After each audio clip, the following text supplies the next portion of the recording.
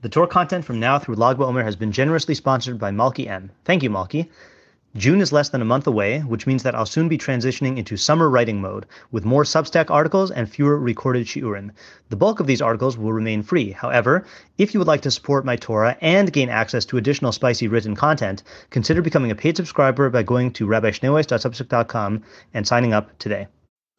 Hello, I'm Rabbi Matt Schneeweiss, and this is the Stoic Jew podcast, where we explore the relationship between Judaism and Stoicism. And before we start, today's episode of the Stoic Jew podcast is dedicated to the joyous occasion of the marriage of Isaac Lichter and Aviva Rubenstein. Isaac is my Talmid Chaver, my dear friend, my fellow student of Torah and Chachma, and a Talmid who attended all of my shiurim this past year, morning, afternoon, and night.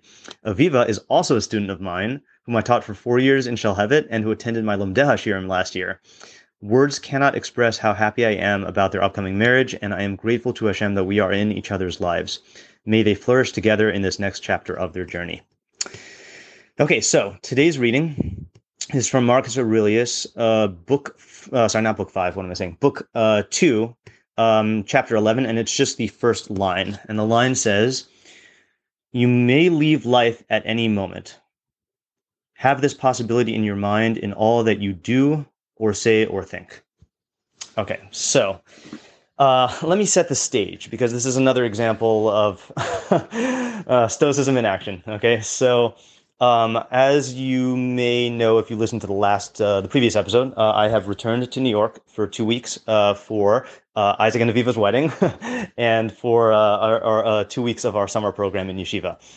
And so this was my first Shabbos back, and it was, despite, I expressed in the last episode how I have a lot of conflicting feelings about this brief period back in New York, but Shabbos was absolutely wonderful. It was so good it was good. First of all, it was just great to be back here for Shabbos, but there was just so much love and joy in the air the entire weekend. I mean, seeing my friends and my students and and my family away from family, and just it was a full good Shabbos, and it was too many moments of gratitude to count. Okay, so that's setting the stage number one. Okay, setting the stage number two is, if you listen to the last episode, you'll also know that last episode was about a Stoic medallion that I bought. The obstacle is the way.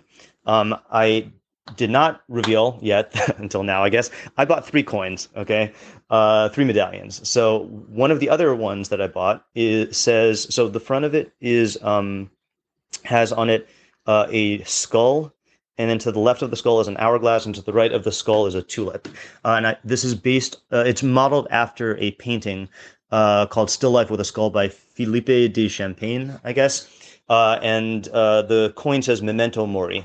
Remember your mortality, remember your death, remember that you will die, however you want to translate it. And the idea behind the painting, from what I understand, is the skull represents death, the tulip represents life, and the hourglass represents time, which are the 3 essentials. And so the back of the coin has the different translation of the first clause of this chapter. So the coin says, "You could leave life right now," and I actually like the other translation I read better. You may leave this life at any moment, and so I appreciate the way that it's worded ambiguously. Because you would have expected it to say you could die at any moment, but you could leave this life at any moment, I think has a slightly different meaning.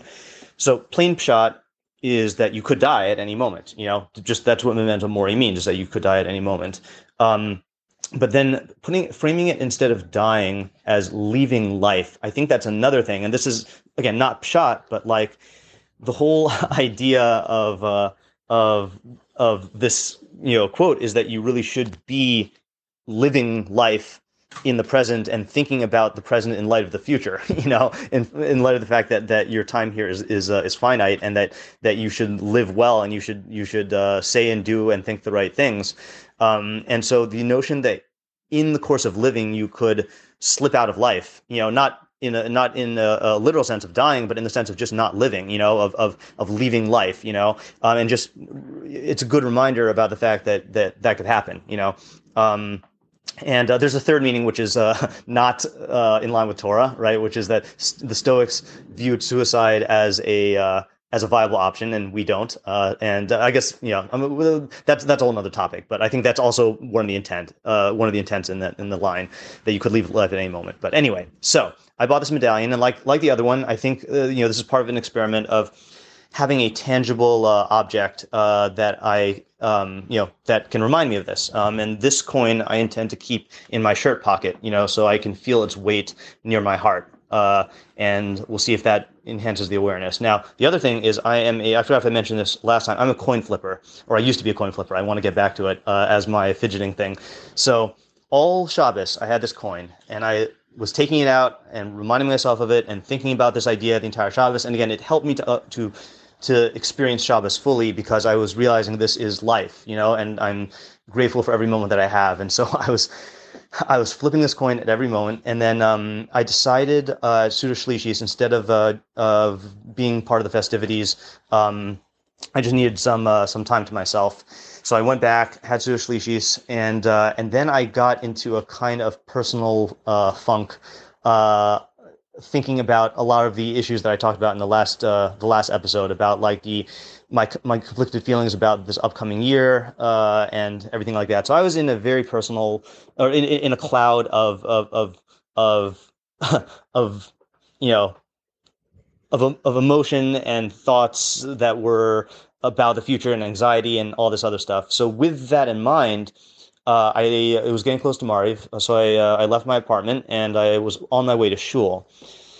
I turned the corner, and there's this frum guy who I didn't know, who was like beckoning me to come over, and he said, "There's this old man who needs help."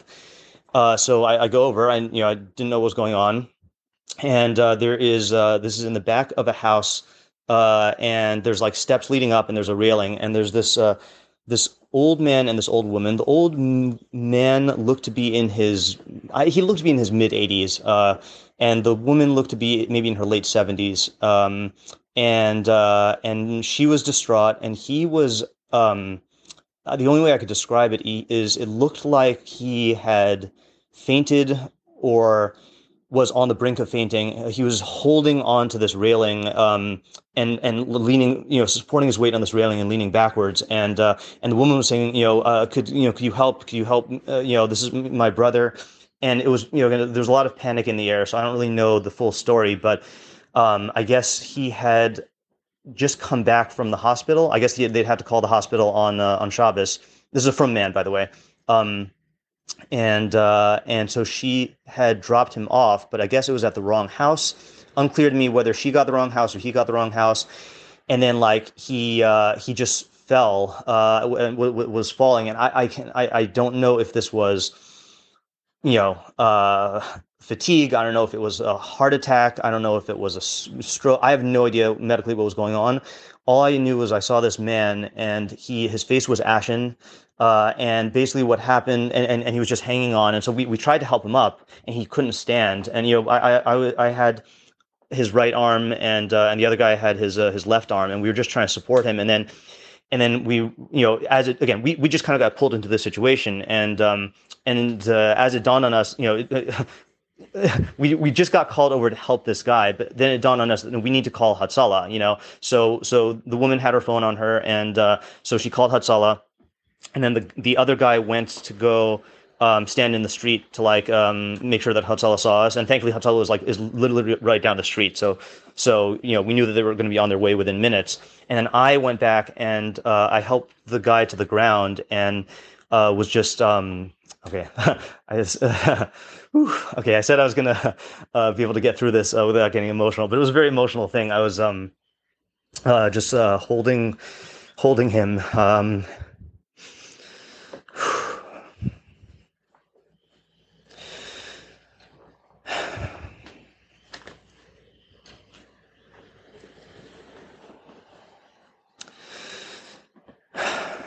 Yeah, I was just holding him and comforting him, and he just seemed very frail and scared. And he was, at first I didn't even know whether he was conscious, but I was trying to talk to him and get him to talk back, and then just holding him, and So then Hatzalah came, and I decided at that point then it would be, I would just be in the way, and there's nothing more I could do. And in fact, I think it was like three Hatzalah vehicles that came, so plenty of help. And so I left and went on my way to shul, and then I just broke down crying on the way. It was, I think, a combination of I mean, this is why I'm making this episode, because it was all of Shabbos, I was thinking about this idea of Memento Mori, and then the actual reminder of death literally came out of nowhere and was in my arms, and this without getting to the personal issues that I had been thinking about before I left the house. Then this definitely put a different perspective on that, and pulled me out of this and just reframed everything in an abrupt way, as if it was it was a real slap in the face is the wrong word. It was a real like being shaken awake, and a lot of these personal issues had to do with the fact that Popo, my 96-year-old grandmother, we just came back from Hawaii after visiting her, and so her imminent death has been on my mind, and she actually just had surgery on Friday, so death was on my mind from that also. But there's something about the holding this old man's body in my arms and feeling his bones through his skin. Nothing is a reminder. I bought the medallion so I would have a concrete, tangible reminder. Let me tell you, nothing is more of a concrete, tangible reminder of death than holding a dying person in your arms. So that was my experience this Motzei Shabbos. Did I even say that this was occurring on Shabbos? Yeah, I did. Okay, fine. Yeah, all right. So, needless to say, it was a very lots of ups and downs. A very, very great, wonderful Shabbos filled with life, and then this encounter, at the end of Shabbos, and then with the wedding today, as I mentioned in the dedication. This is going to be the first, wedding of two of my Talmidim and of one of my closest friends. One who was one of my closest friends, and I can't help but think of the pasuk in Koheles. I really should have looked this up earlier. I think it's in the beginning of one of the prakim here. Let me just see if I can find it. Hold on a second. Give me a second. I'm just going to look this up. Sorry, hold on. Base Avel. Yeah. So this is in Koheles 7:2. And it says, let me look it up in actual psukim. Sorry about this delay. I did not intend to quote the source, but you gotta say what comes to mind. Tov, yeah.